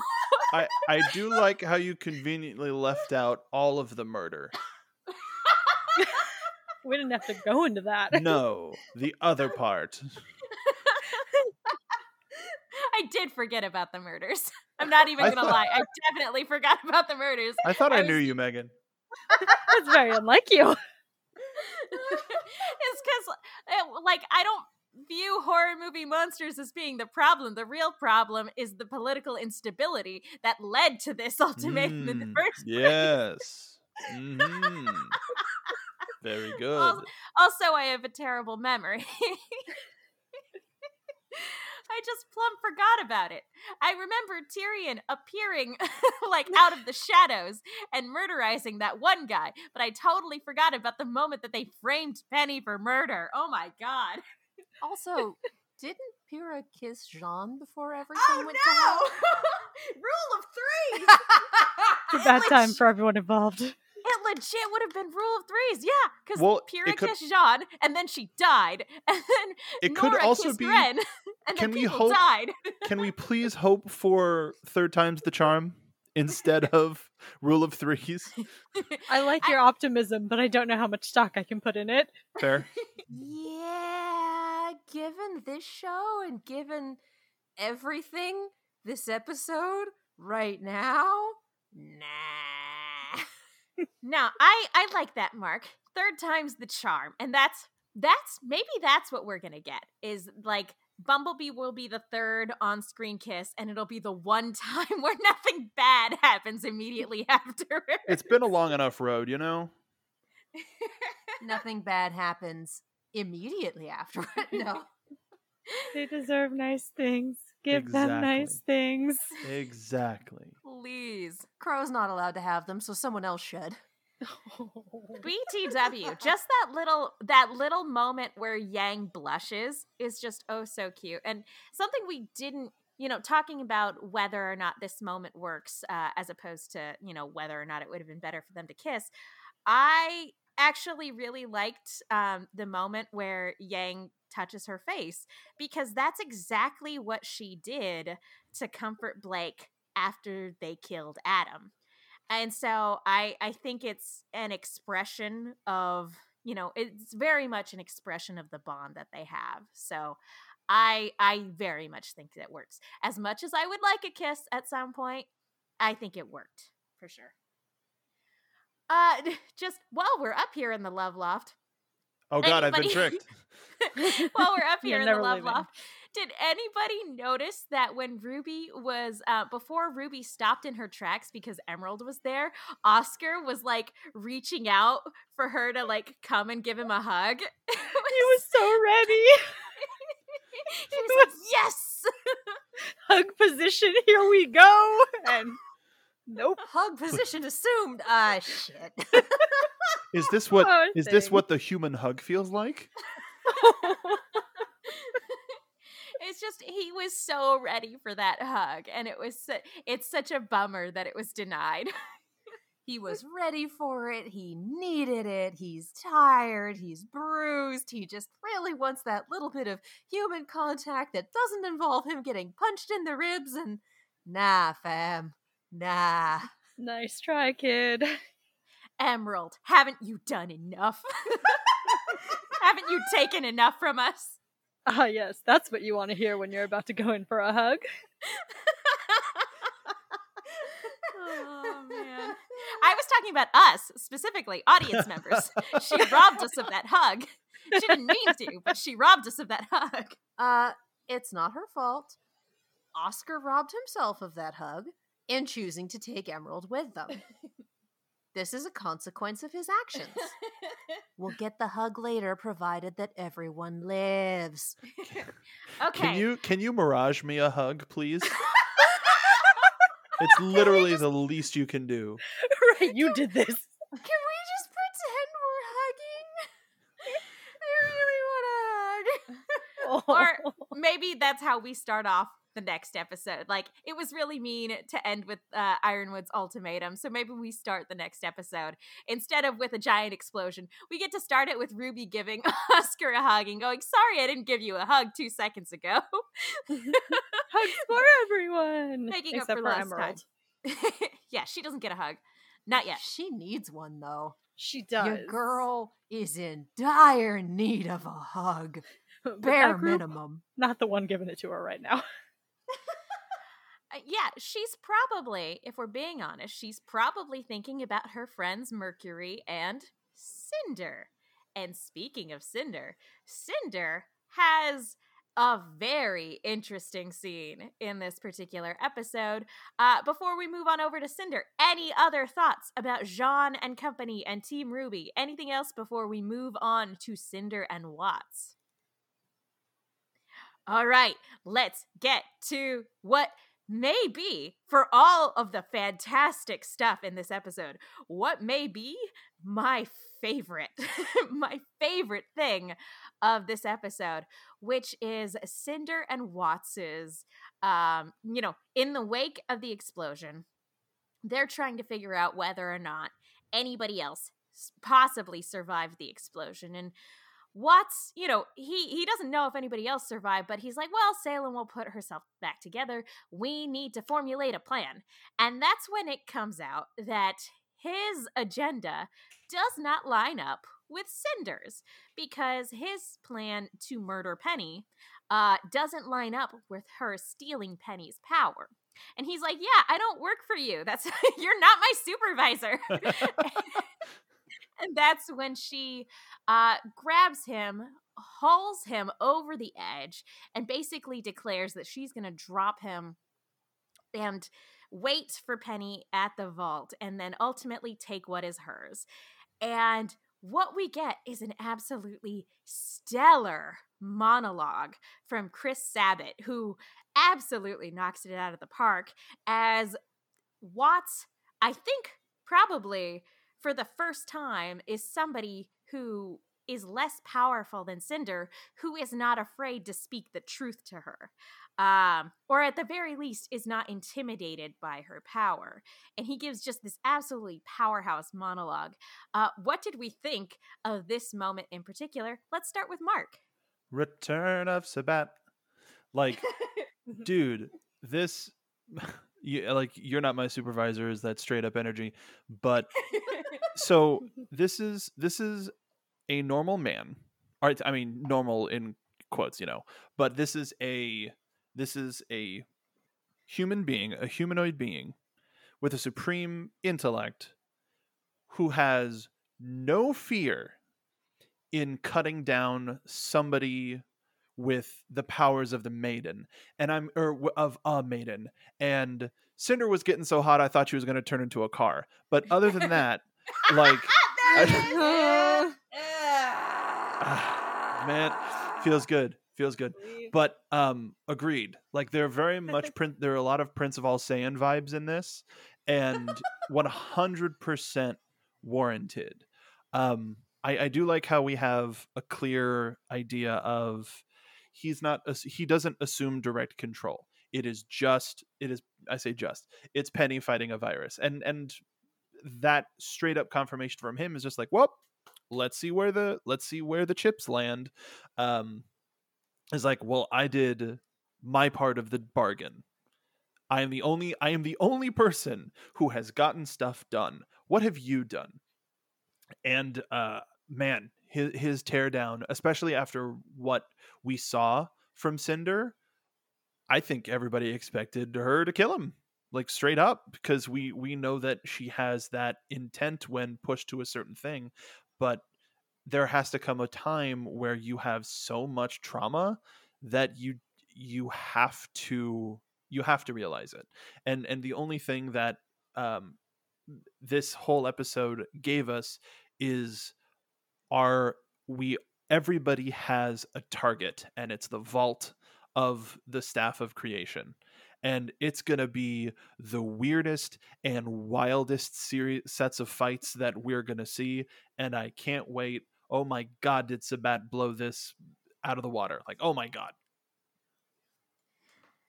Yeah, concur 100%. Katie, what did you think of this monologue?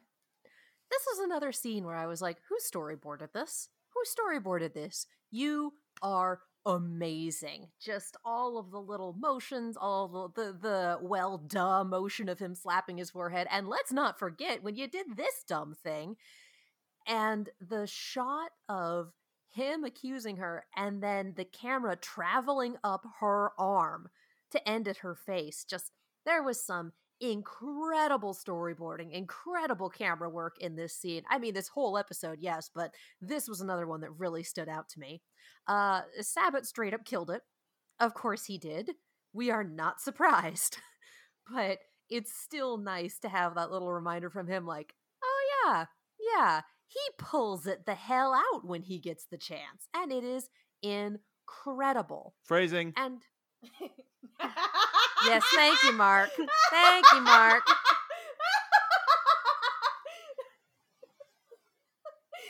Okay, You done? You got me back for the beginning of the episode, Mark.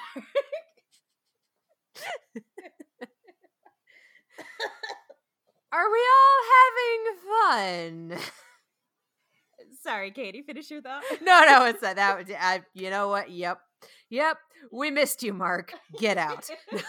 Bye. No, please stay. It's fun.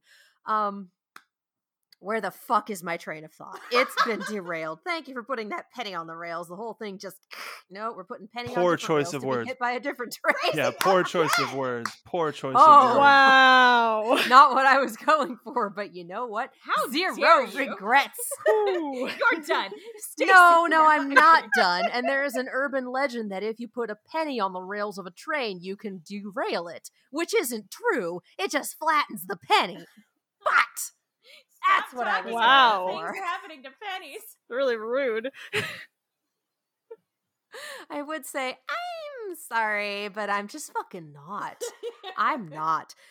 And I appreciate the, well, if I'm gonna die, I'm gonna let you have it with both barrels mentality of this entire monologue. Like, well, If she's gonna kill me, she's gonna kill me. But I am damn well going to let her know what I think of her and all of her everything before I go. Because I'm not gonna get an opportunity. So you know what? Fuck this, fuck that, and fuck you. And it was incredible. Just the takedown of just because you've suffered it isn't enough. And oh, let's go over your litany of mistakes and bringing back the thing with Raven, which it's been a few seasons, you guys. I hadn't forgotten, but I'd forgotten. So bringing that back and being like, oh yeah, there was a point where we thought she was super dead because she super lost a maiden fight. Yikes. Just, yeah. I appreciated just this entire litany of fuck-ups for Cinder and how well it was delivered. And the fact that it sufficed in keeping him alive. I was more surprised that she didn't drop him than anything. Yeah, that was... I wasn't sure where this scene was going, but I definitely wasn't sure he was going to make it out of it. Stacey, how about you? What did you think? This was such an incredibly brilliant takedown. And yes, the storyboarding was amazing. Yes, the animation was incredible. And it was so interesting. We've seen characters, been absolutely chewed out, been told off. But to see this dynamic in play, I feel like it made this absolute takedown even more effective. The dynamic between the two of them is different from a lot of kind of the dynamics you see when characters really go in on each other like that, in that they know each other very well and work very closely together, but they're not close. And as Watts is very quick to point out, he doesn't work for her. But they work in the same sphere and they know each other very well. So he knows everything that hurts. He's fearless in calling her out on anything. Smart human man, dangling stories and stories above a bustling street. Zero fear. He is going to get it all out there. He is going to tell her off, and she's going to sit there and listen to it. So to see someone who, with this disconnect, absolutely rip into her, and to call out everything that is true, because he was right. He was right about pretty much everything. But it didn't come from a place of trying to want to help her improve or make her see, like, her trauma and understand. This is coming from a place of such deep, like, this inflated sense of self-worth that Watts has. I mean, he is absolutely just completely full of himself in this scene, right? Yeah, it's a little bit of the pot calling the kettle black, for sure. Right? I'm obviously better than you, even though you are holding my life in your hands, but let me tell you why you are still terrible. And he made it work for him. I think what's really interesting about this is now that we have Cinder's backstory, a takedown like this hits a lot different than it would if we hadn't gotten that episode. Because for a brief moment after she pulls him back, like, she's that little girl again, in a way that I don't think she has been, like, for the entire time that we've known her throughout the series. And yeah, Watts has an overinflated ego, certainly, but I think the thing that really saves him here is his absolute knowledge that killing him is literally one of the worst moves that Cinder could possibly make in this scenario. And telling her that without pulling any punches is exactly what saves his life.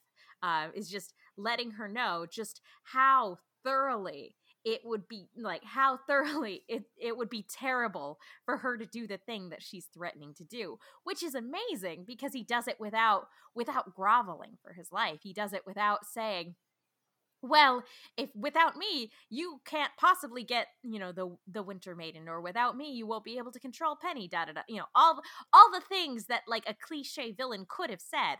That's not what he says. He basically tells her that she needs him without saying "you need me," without screaming "you need me" at her. Instead, he's screaming at her that you're always wrong and I'm always right. So go ahead. Do what you're going to do and see how that works out for you. And I think that's it's incredible how effective that is.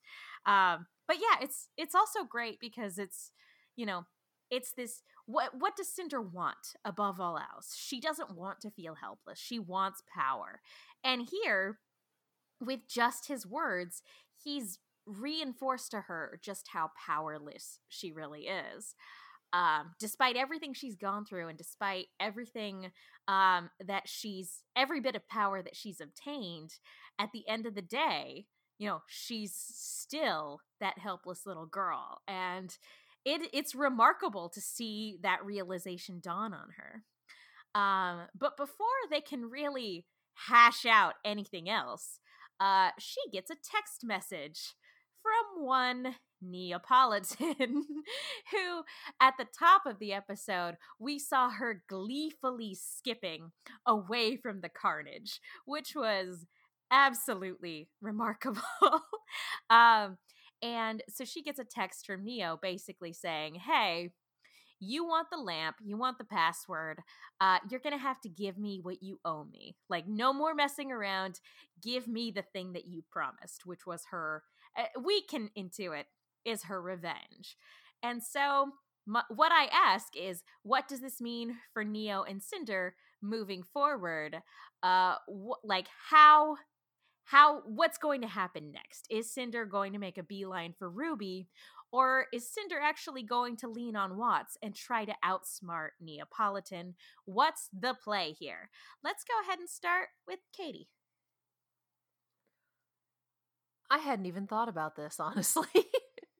Just, we have no idea where Neo is, except that she's having the time of her life.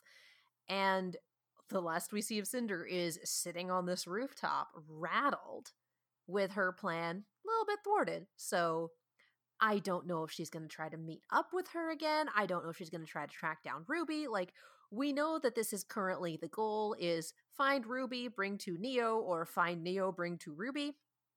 But we have no idea how either of them will go about executing it because they don't know where Ruby is. They can make some guesses. They've both been to the Schnee house, but they don't know for sure that that's where she is. So I get the feeling that this particular plot line's gonna be a little backburnered for an episode or two while we focus on Ironwood causing problems on purpose. So that's where I am with that. I would also like to point out that I really do think Watts programming Penny to self-destruct is just his ego. They chose his project over mine. Well, now I'll be the one to make sure that she's destroyed. Like, okay. Yeah, I absolutely think that it's less of like, this is what I think Salem wants me to do, and more of like, how can I screw over Pietro? Like, how can I really stab him in the heart without stabbing him in the heart? And I think that was more the the mental process there. How about you, Mark? What do you think? What's the next step? I think without telling Watts, Cinder is going to get Neo to, hey, meet up at the vault, LOL. Like, I legit think that all points will lead to the vault. Like, hey, Ruby is going straight to the vault. Why don't you just meet me there? And I think Neo might hide the lamp, maybe. Or maybe it would be some sort of a condition of, if you bring the lamp, first give me the lamp, but I think everybody is going to land at the Staff of Creation. That's the point where all these different roads will converge. I think that's fair. Stacy, how about you? Yeah, I mostly concur with Mark. I think that Cinder isn't quite ready to pass on the deal with Neo to Watts' knowledge, but I definitely think she will try to demur to Watts' knowledge and be like, okay, so now we have to beat Penny at the vault, right? And try to get these two events to converge in one way or another, which she's had varying degrees of success, implementing these plans before, so I feel like there might be a chance Watts sees right through this. And gets to orchestrate a little bit more than Cinder expects. Yeah, I mean, it genuinely all depends. Like, Cinder's in some hot water right now. I mean, I think the thing that they really do have going for them is they got some time at the moment. Who knows how long it's going to take for Salem to reconstitute herself. Yeah, but that's really the only thing they've got going for them right now is Penny's been infected with a virus and Salem's not here at the moment. How can we best figure out what to do from here? But yeah, if there's one thing that I think has been emphasized in this volume and the previous volume, it's not to underestimate Watts. Even if she does feed him some sort of line to try to keep the whole truth from him. Like, yeah, I think he's made it pretty clear he's smart. I don't know if she's capable of outsmarting him, but I don't know. We'll see. It's going to be interesting, is the long and short of that. And with that, we have been going for 2 hours to talk about this 18-minute episode. Do we have any final thoughts on this week's episode before we wrap it up for the evening? Mark, let's start with you. Just as a bit of a reminder for everybody, if you weren't live tweeting with our request, I would love to hear whatever the dream casting of James Ironwood for your show of choice, because I would love to, 1, inspire a couple of artists, and 2, shout those out on the show. In terms of the episode, sad, and the next, it's only gonna keep building from here, and the Kruby knocked it out of the park. Stacey, how about you? More hugs for everybody now while they can still have them. It's my only demand. Other than that, hugs for Oscar. Hugs for Oscar. I think we just need a solid 3-minute scene of just everyone hugging Oscar, just taking turns and giving Oscar just lovely hugs. A girl can dream. Agreed. Katie? As for the hug thing, I'd like to repeat, this is why God gave us fan fiction. And also, just in terms of thoughts on this episode. Stop screaming. I leaned away from the mic. It's fine. Yeah, no, this was many. This was so many. This was much. This was a lot. Can't wait for the next one. Can't wait for Kruby to rip my heart out and stomp on it again. It's going to be super fun. This was spectacular. As much as it breaks my heart, seeing James go full villain is both terrifying and exciting. I can't, again, some absolutely stellar performances in this episode, some absolutely haunting visuals, just all around. Excellent job to the entire cast and crew. Thank you, Ruby, for making this episode happen. And, we're sending you all our best wishes and sending good vibes your way. We hope you are all staying safe and staying healthy. Keep it up. Sending positive thoughts your way. Just please, please, please stay safe and take care of yourselves. And I think on that note, let's go ahead and wrap it up for this week. Mark, where can people go if they want to keep up with you? You can find me on Twitter at Mark Bidonica. I'm also on Instagram and Twitch. I've been having a light return to streaming before sort of ramping things up. We played the hell out of Pokemon the other day, and we're playing the Crown Tundra DLC, which is really fun. So we're going to finish that up. We'll probably finish the plot soon enough, so go check me out over there. But other than that, follow me there for any other projects that I might be working on, because there's a lot in the air right now, and I'm happy to be back talking with everybody, and this was a blast. Stacy? I'm Stacey Shuttleworth. You can find me on Twitter and Instagram at Stacey Shuttles. Currently, I have jumped back into the jewelry making world because Hades, the game, is inspiring as hell, and I need to make things inspired by all the characters. So I'll be working through what I have and waiting for more supplies to arrive, so you can follow that journey on Twitter and Instagram. Katie? I'm Katie Cullen. You can follow me all over the social medias, as well as on YouTube and Twitch at Kiaxet. That is Kiaxet.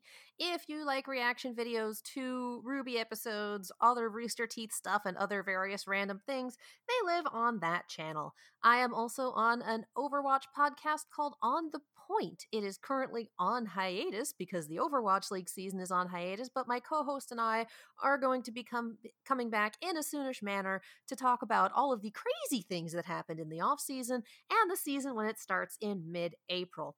I would also like to bring up, since we discussed the winter storm hitting Texas, that the city of Jackson, Mississippi is also, a good chunk of it is without water, without power, and it's not getting near the publicity that Texas is. So if you are able to support any charity, any fundraising for either of those cities, for one, please make sure that it is a legitimate fundraiser, and two, if you are able to do that, please do. There are still very much people in need.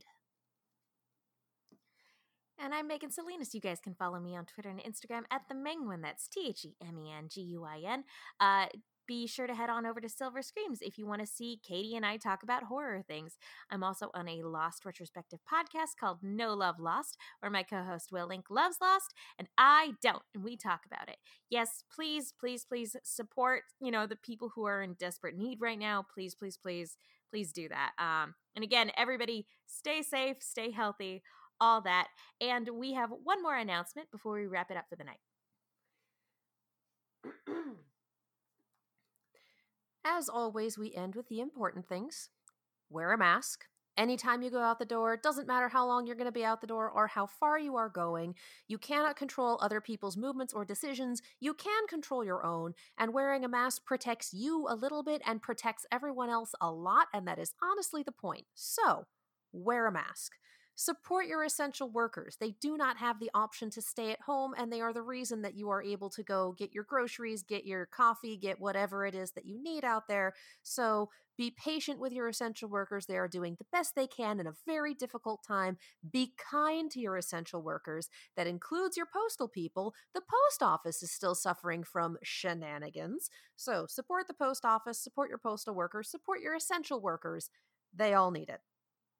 Black Lives Matter, Black LGBTQIA lives matter, Black trans lives matter, Black Lives Matter. That has not changed. That is not going to change. I know we're well into March, but still, thank you for voting. Still appreciate that. And make sure that you vote in all of your local and state elections as well. Change starts at the local level. It is very important to be involved in your community, in your state level government, all of that fun stuff. Make sure you know when your local elections are and make sure to vote. Also, be sure to contact your Congress people. And either, if you like what they're doing, let them know that you like what they're doing. Be specific. If you don't like what they're doing, let them know that you don't like what they're doing, and be specific as what you do want them to do. They are your elected representatives. They are there to represent your interests. So make sure that they know what your interests are. And if you're a human being who doesn't like being on the phone, that's perfectly fine. Emails and texts are also perfectly valid. So make sure you vote. Make sure you contact your Congress people. Black Lives Matter. Make sure that you wear a mask and take care of each other, you guys, because that is the only way that we are going to get through this. Bottom line of all of this is just take care of each other. And remember that we love you. Thank you all so much for listening. This has been Ruby Redux, and now it's time to say goodbye.